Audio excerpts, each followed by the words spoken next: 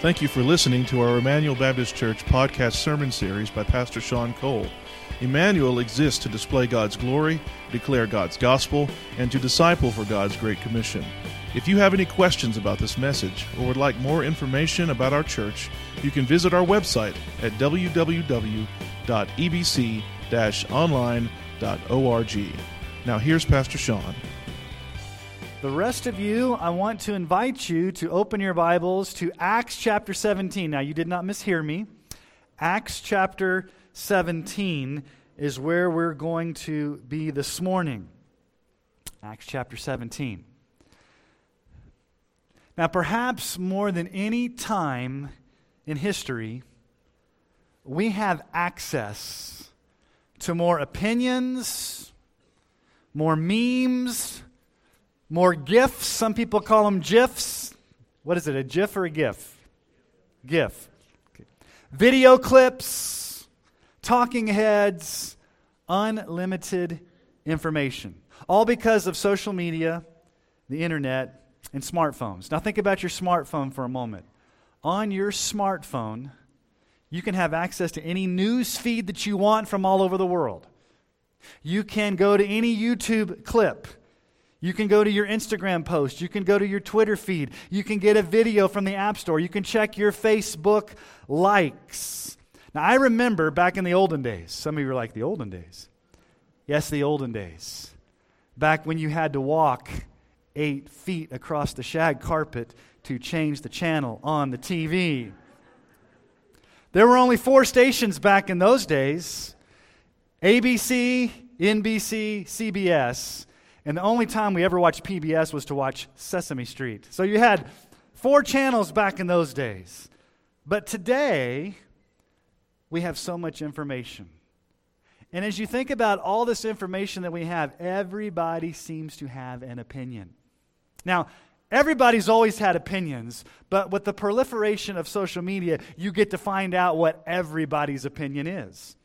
Just go on social media. You'll find out what people's opinions are on sports, politics, food, weather, travel destinations, hobbies. Everybody's got an opinion. And then everybody's got an opinion about religion, their thoughts about God. And so we are bombarded every day with so much information, more probably than any other time in our lifetime. And it's hard to filter out what is true, what is meaningful, what is something that we should really spend our time thinking about. All these different opinions, all this information, all these talking heads. Now, it's not that much different. Paul, the missionary, in his day, dealt with these same issues. He would go to these large Greek cities. And as he would go to these large Greek cities, there would be talking heads all over the place sharing their opinions about everything under the sun. Now you may ask yourself, what in the world does this have to do with the resurrection of Jesus Christ from the grave? Well, Paul's visit to the city in Athens teaches us a lot about the importance of the empty tomb. So, if you've got your Bibles with you, we're going to look at Paul's journey to the ancient city of Athens, a city known for architecture, a city known for its temples and its philosophers, all of these different things going on in this ancient city of Greece. And so, if you've got your Bibles, let's look at Acts chapter 17. Let's pick up in verse 16. Acts 17:16. Now, while Paul was waiting for them at Athens, his spirit was provoked within him as he saw the city was full of idols. So he reasoned in the synagogue with the Jews and the devout persons, and in the marketplace every day with those that happened to be there. Some of the Epicurean and Stoic philosophers also conversed with him, and some said, "What does this babbler wish to say?" Others said, "He seems to be preaching a foreign divinity," because he was preaching Jesus and the resurrection. And they took him and brought him to the Areopagus. It's otherwise known as Mars Hill, the Areopagus, saying, "May we know what this new teaching is that you're presenting? For you bring some strange things to our ears. We wish to know, therefore, what these things mean." Now all the Athenians and the foreigners who lived there would spend their time in nothing except telling or hearing something new. Now, this is ancient Greece. There's no Facebook. There's no Instagram. There's no internet blogs. There's no cable news. There's no movie theaters. And so where you would go to get information is what was called the marketplace. So all these people would show up in the marketplace. People would set up shop. They would be talking and discussing, and people would be selling their goods, but they would also be exchanging ideas. And that's exactly where Paul goes. And so Paul goes to Greece, the ancient city of Athens. Now, the ancient city of Athens, they worshipped a pantheon of gods and goddesses. In that culture, it was very unpopular to say there was only one God or one way of salvation. As a matter of fact, it was called hate-filled and bigoted to say there was only one way. That sounds interesting, doesn't it? Sounds like the culture that we live in today, where we as Christians are often labeled as intolerant and bigoted because we say there's only one way of salvation.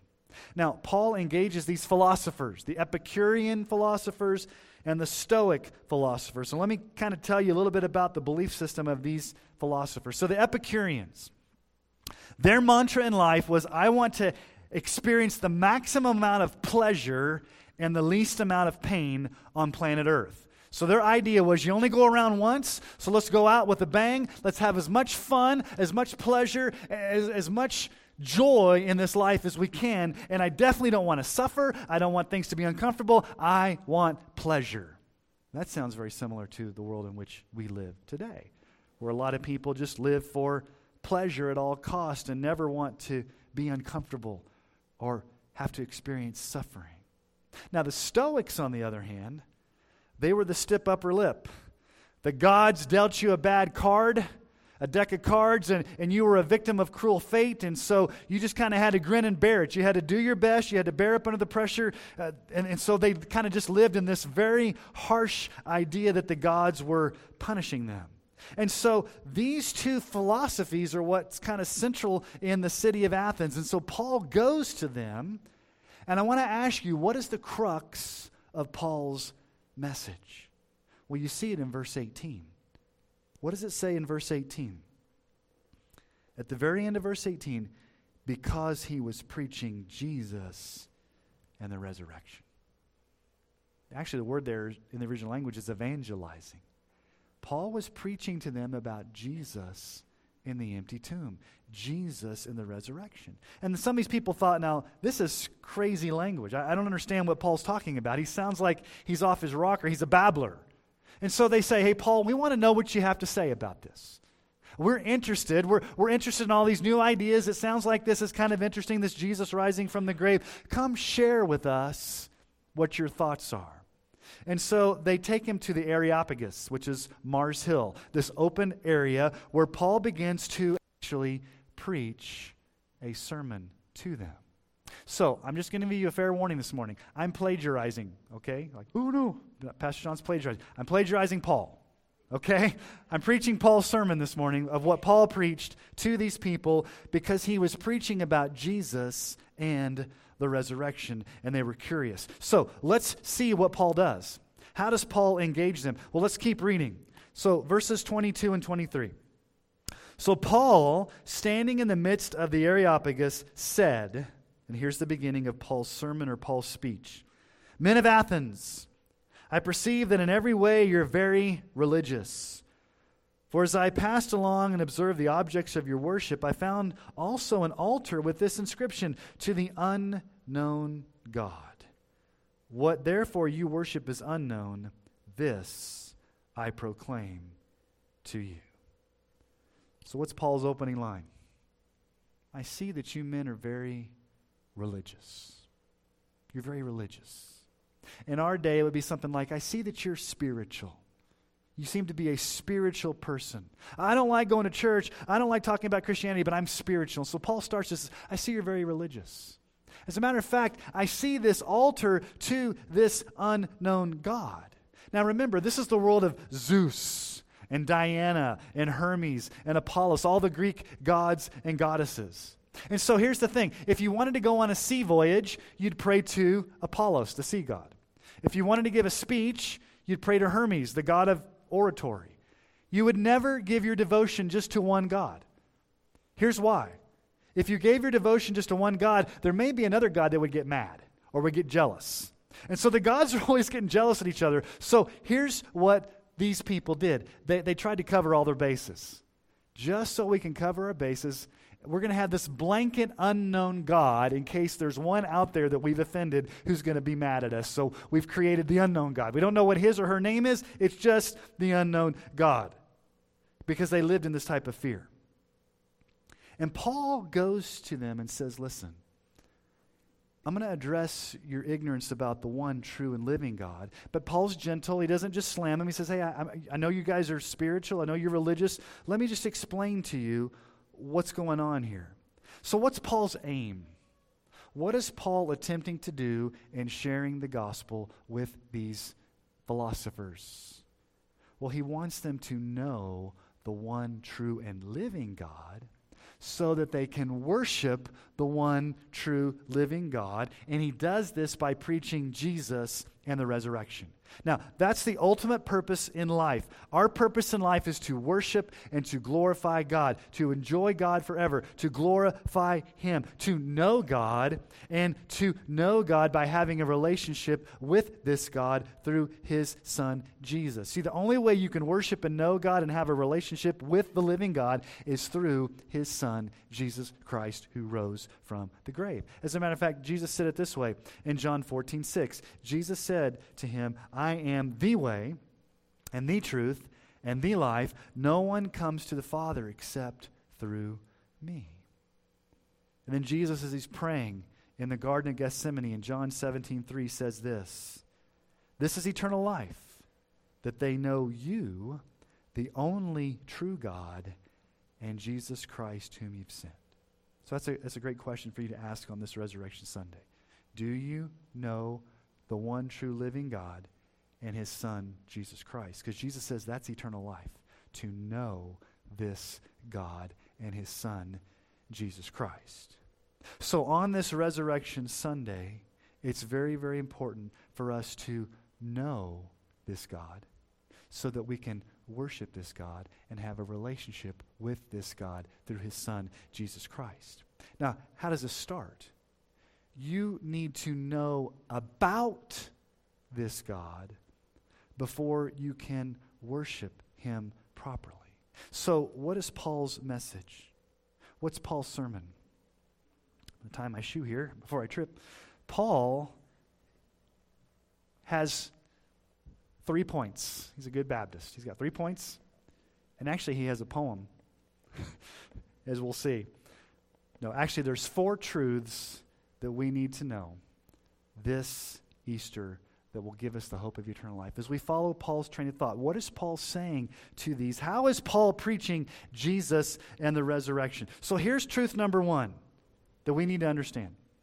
First, the one true God is the creator of the universe.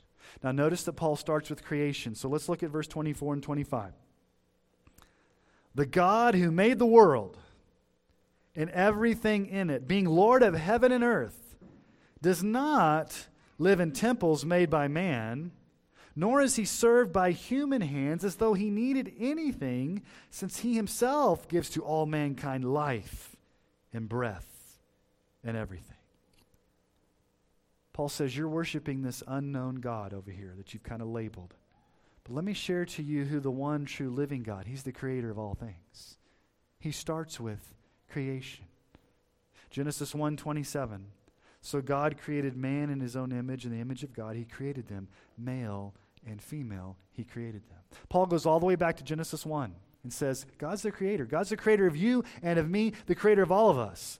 Isaiah 42:5. Thus says God, the Lord, who created the heavens and stretched them out, who spread out the earth and what comes from it, who gives breath to all people on it and spirit to those who walk in it. Now, the idea of having a creator was very foreign to the Athenians, because they just believed in chance, kind of like the Big Bang. It just kind of happened by chance. And also, not only that it happened by chance, but that it was kind of like an Avatar theology, the movie Avatar. Like you're part of nature, and nature's part of you, and we're all just kind of part of God. It's called pantheism. So they really had no concept of a one living and true God who was the creator. And that's really what it's like today. There's a lot of people that don't believe that God created the heavens and the earth, that there is one true living God who's the creator of all things. And then you may say, well, what's the importance of God being creator? Okay, that's great theology. That's great trivia. I'm glad that we know that God's the creator. What's the point? Well, here's the point. The point is if God is your creator, you're accountable to him. You are created in his image, and you're accountable to him. He is your ruler. He is your king, and he is the one who is in charge. You're not here by random chance. You're not a product of an accident. You are here purposely because God created you, and God gives you breath, and God gives you life, and God is the sustainer of all things.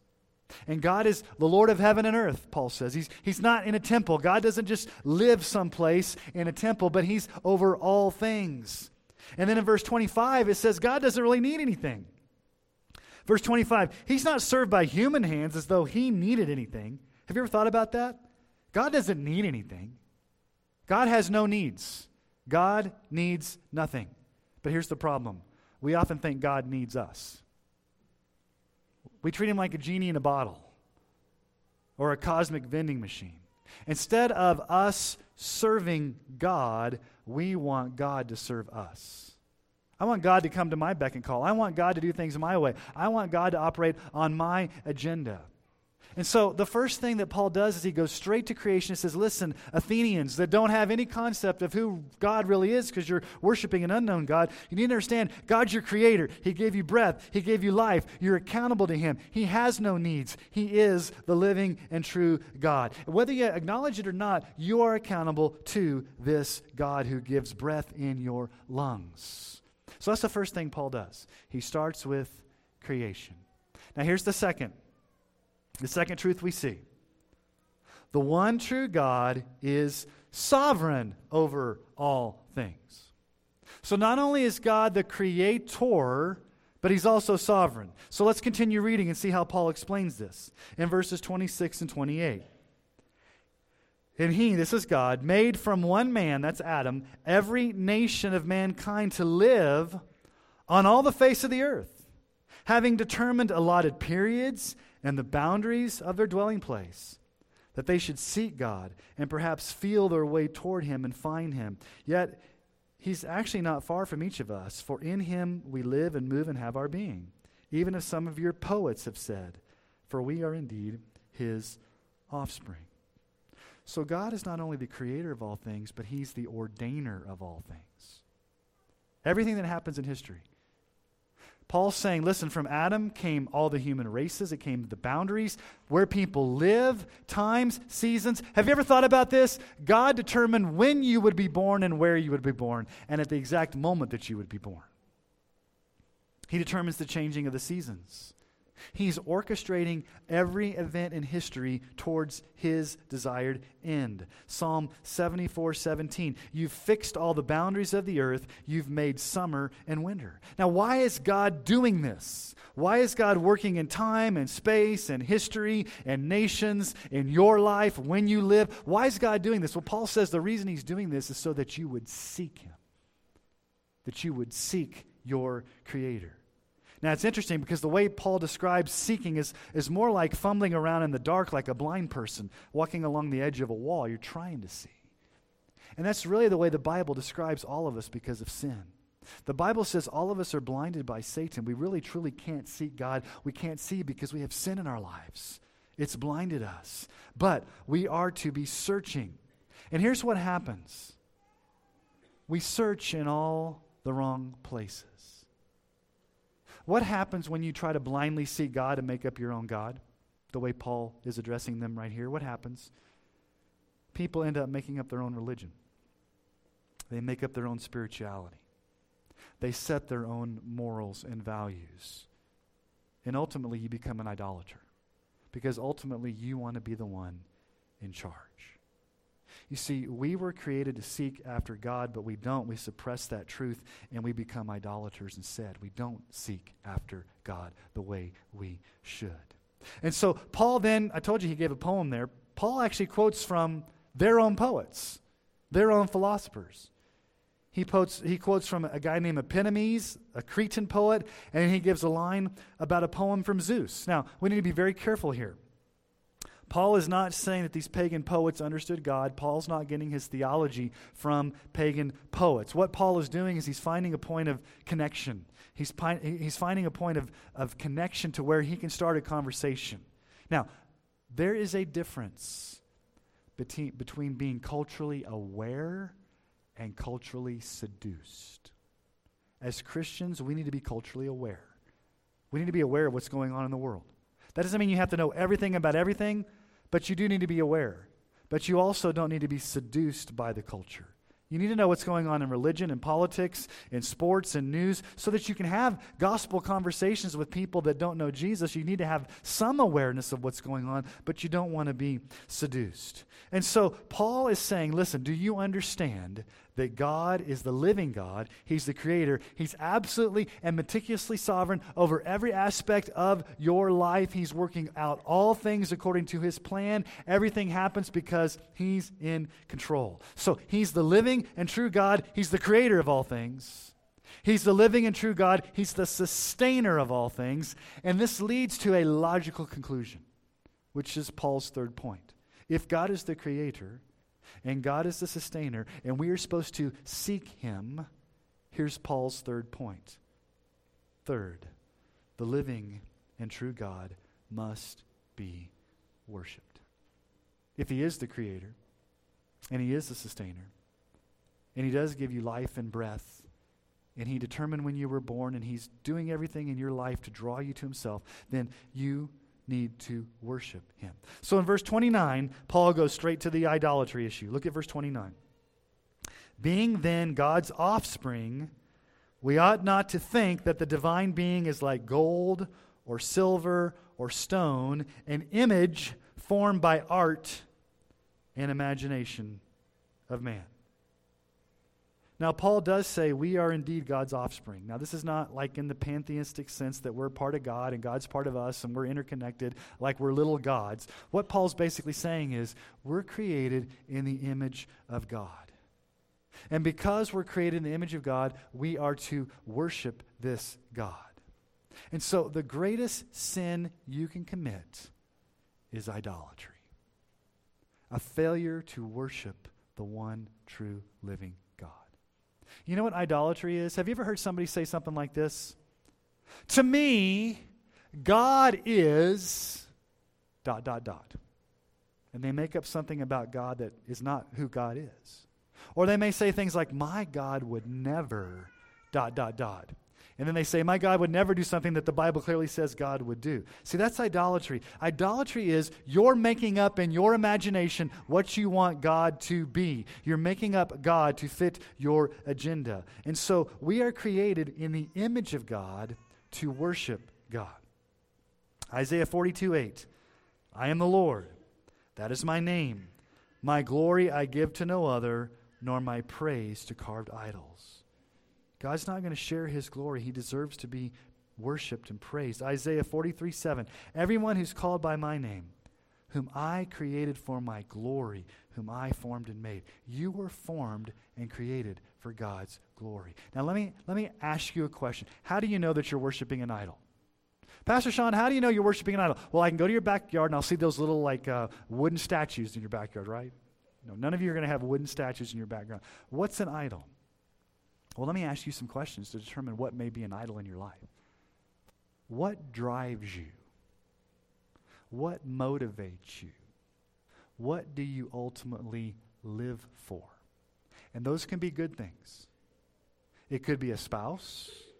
It could be a child. It could be a job. It could be a career. It could be a sport. It could be a hobby. Anything that you live for that you're putting above God. Now, let me ask you a question. What happens when that thing you're living for disappoints you or lets you down? You get frustrated. You know why you get frustrated and let down? Because that thing you put as an idol was never meant to give you satisfaction. they're always going to let you down. And here's what idolatry does. When you elevate things to a place that they should not be, you become enslaved to them because you live for them and they consume you. And then when they let you down, you get discouraged and you get distraught. And so basically, you've created something that you're actually thinking is going to give you purpose, but you're actually enslaved to it because it was never meant to take the place of the only one who can truly satisfy your soul and give you true purpose and meaning, and that is the Lord Jesus Christ. So what drives you? You see, God created you. There's a God in heaven. He created you. You're not an accident. You were put on this earth to worship this living God. And the problem is all of us have created idols in our hearts where we haven't worshiped God the way we're supposed to. Now, John Stott has given me some insight into the issue of idolatry, and so I think it's important. He talks about there's 4 things that we try to do when we become idolaters, when we create idols in our hearts with God. He says these are four things we try to do with God. First, we try to localize God. We try to localize God, meaning that we want God to fit our agenda. If I could just put God in my little box and I can localize him and I can make him my little God, then that's idolatry. We localize God. Second, he says we try to domesticate God. I want a God that's not going to threaten my security. I want a God that's not going to demand anything from me. I want to control him. I want to domesticate him. I don't want a powerful sovereign God. I want a God I can control.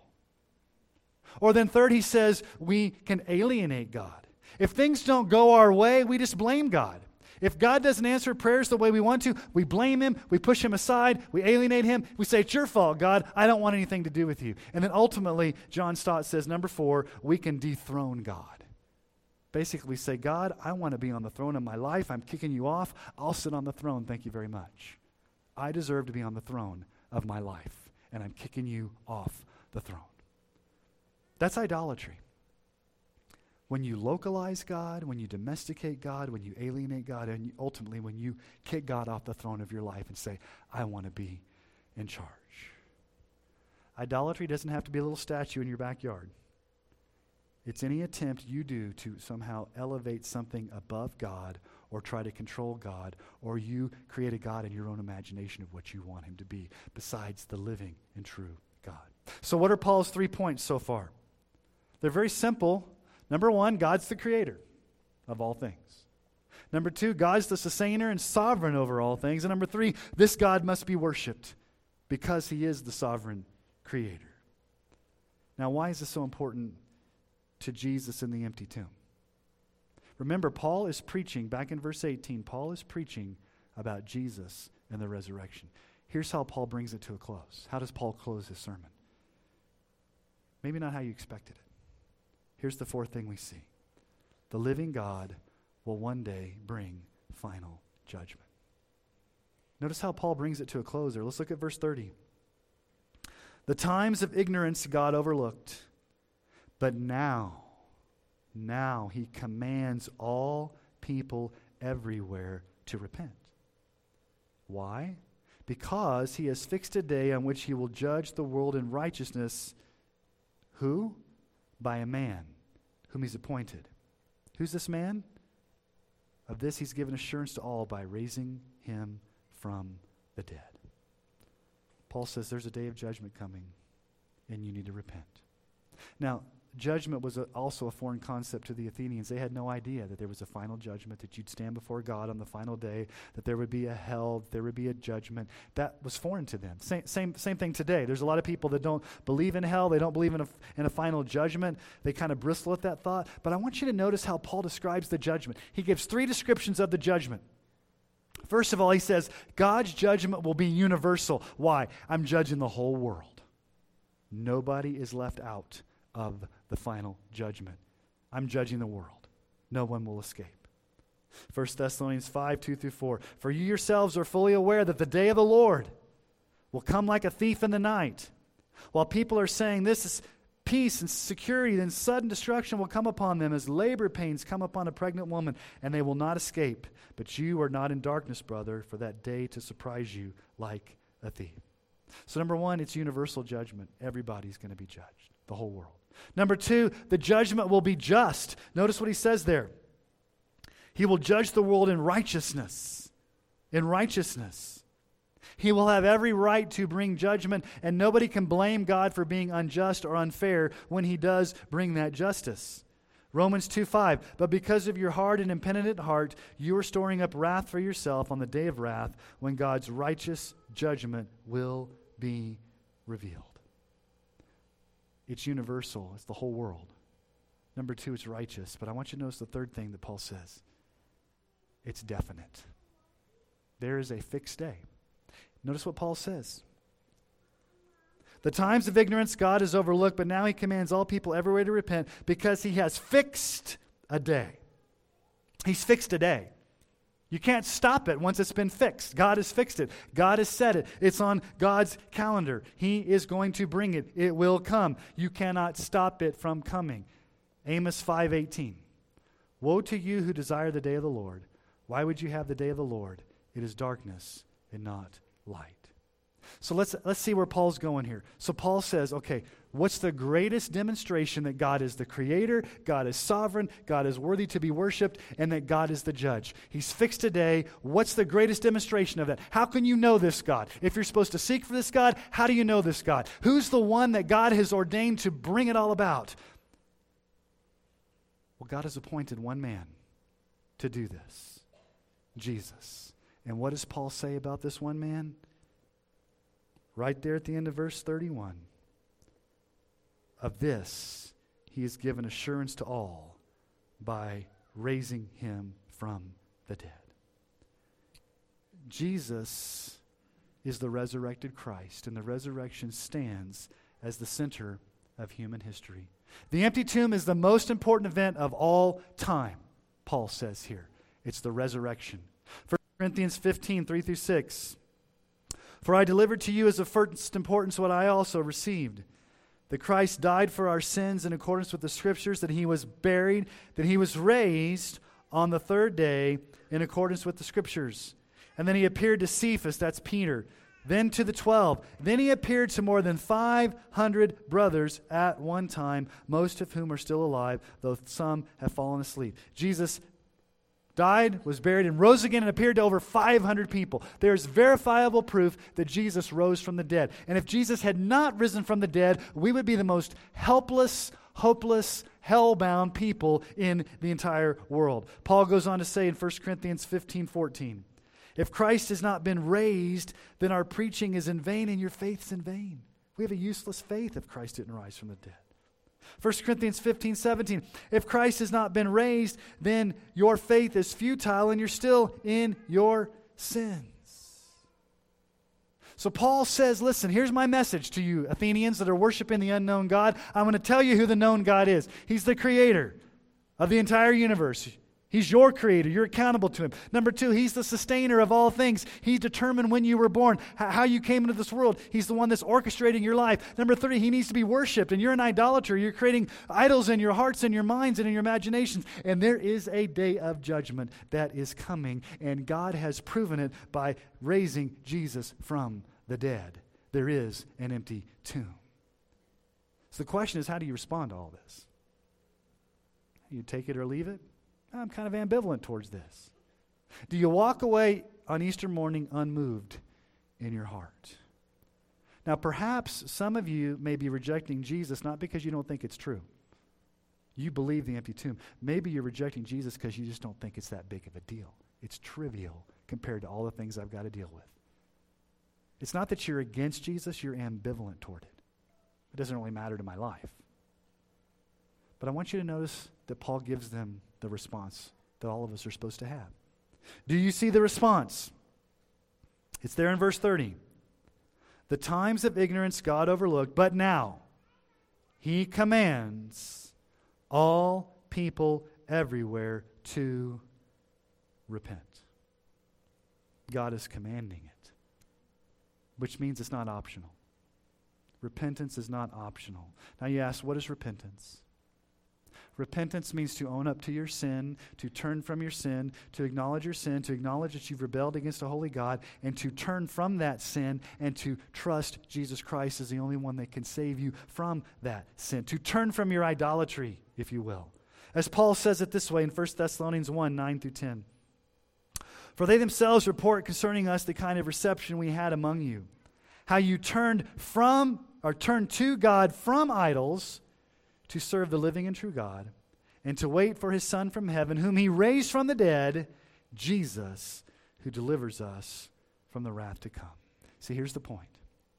Only those who have turned from their idols and turned to trust in Jesus, who rose from the dead, will escape the wrath to come on that final day. When that fixed day judgment comes, when God comes as the righteous judge and sends Jesus back, only those who've repented of their sins and trusted in Christ and believed in the empty tomb and trusted in the resurrected Savior, Jesus Christ, they will be the ones to escape the wrath to come. So you've got to believe that Jesus died on the cross and he rose again. Acts 2:23-24. This Jesus, delivered up according to the definite plan and foreknowledge of God, you crucified and killed by the hands of lawless men. But God raised him up, loosing the pangs of death, because it was not possible for him to be held by it. And I want you to notice what Paul says there at the very end. He says, at the very end of verse 31, of this he's given assurance to all by rising him from the dead. You know what that word assurance means? He's given us proof. He's given us evidence. He's given us assurance. The assurance is this: you can have the rock-solid proof, evidence, assurance that if you trust in Jesus Christ alone, who raised from the dead, you will be saved, you will be forgiven, you will have eternal life. You can escape final judgment. You can believe that there is this one God who's the creator, he's the sustainer, he's the ultimate creator of all things, and he sent his Son Jesus Christ to die in our place and to rise again, and he's given us that assurance to know that if we repent and believe, we will have eternal life. But I want to show you one other thing. How do people respond to Paul's sermon? You see 3 responses. Let's keep reading. Verse 32. Now when they heard of the resurrection of the dead, remember he's preaching the resurrection. When they heard the resurrection of the dead, some mocked. That's the first response, contempt. They laughed out loud and mocked what they heard. I have contempt for this message. I hate this message. I'm going to scorn this message. So the first response we see is contempt. Well, let's look at the second response. But others said, we will hear you again about this. The second response is curiosity. Not contempt, but curiosity. I'm not sure if I buy this, Paul, but I'm willing to hear you again. Not quite sure, but I'm willing to hear you again. That may be where some of you are here today. I'm not quite sure about this, but I want to hear it some more. I'm curious. So contempt, I'm offended. Curiosity, I'm interested. But let's see the third response. Verse 34. But some men joined him and believed, among whom were also Dionysius the Areopagite and a woman named Damaris and others with them. The third response we see is actually conversion. Conversion. People got saved and they believed. So there were some in that crowd, not many, who believed that God was their creator. They believed that there was a day of judgment. They believed in the resurrection of Christ, and they were saved by grace alone, through faith alone, by trusting in Jesus as their Lord and Savior. So what's your response today to the empty tomb? To Jesus, who has been appointed to judge the living and the dead. What's your response to Jesus, who conquered death by rising again? Is your response contempt? Is your response curiosity? Or is your response falling on your face and being converted by grace because you believed in the empty tomb and you know Jesus can save you? Will you repent and believe in Jesus Christ alone to save you from your sins and give you eternal life? What better time than Resurrection Sunday, Easter 2023, than to say on this day, I'm giving my life to Jesus because I believe the empty tomb and I want to escape that day of judgment. I want my sins forgiven. I want to have a relationship with Jesus Christ. So he stands as the risen Savior, ready, willing, and able to save you today. And Paul says now, today is the day of salvation. Today.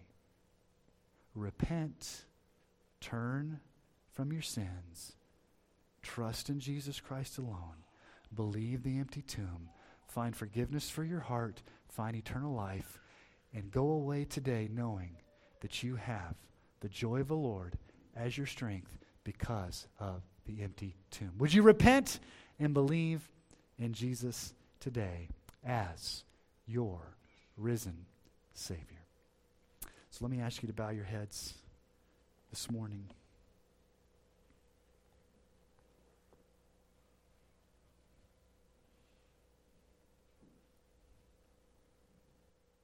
Some of you this morning that came into this room and you're not really sure why you came, just because it's an Easter service and it's kind of the thing to do this time of year. And maybe you are curious. Maybe you want to know more.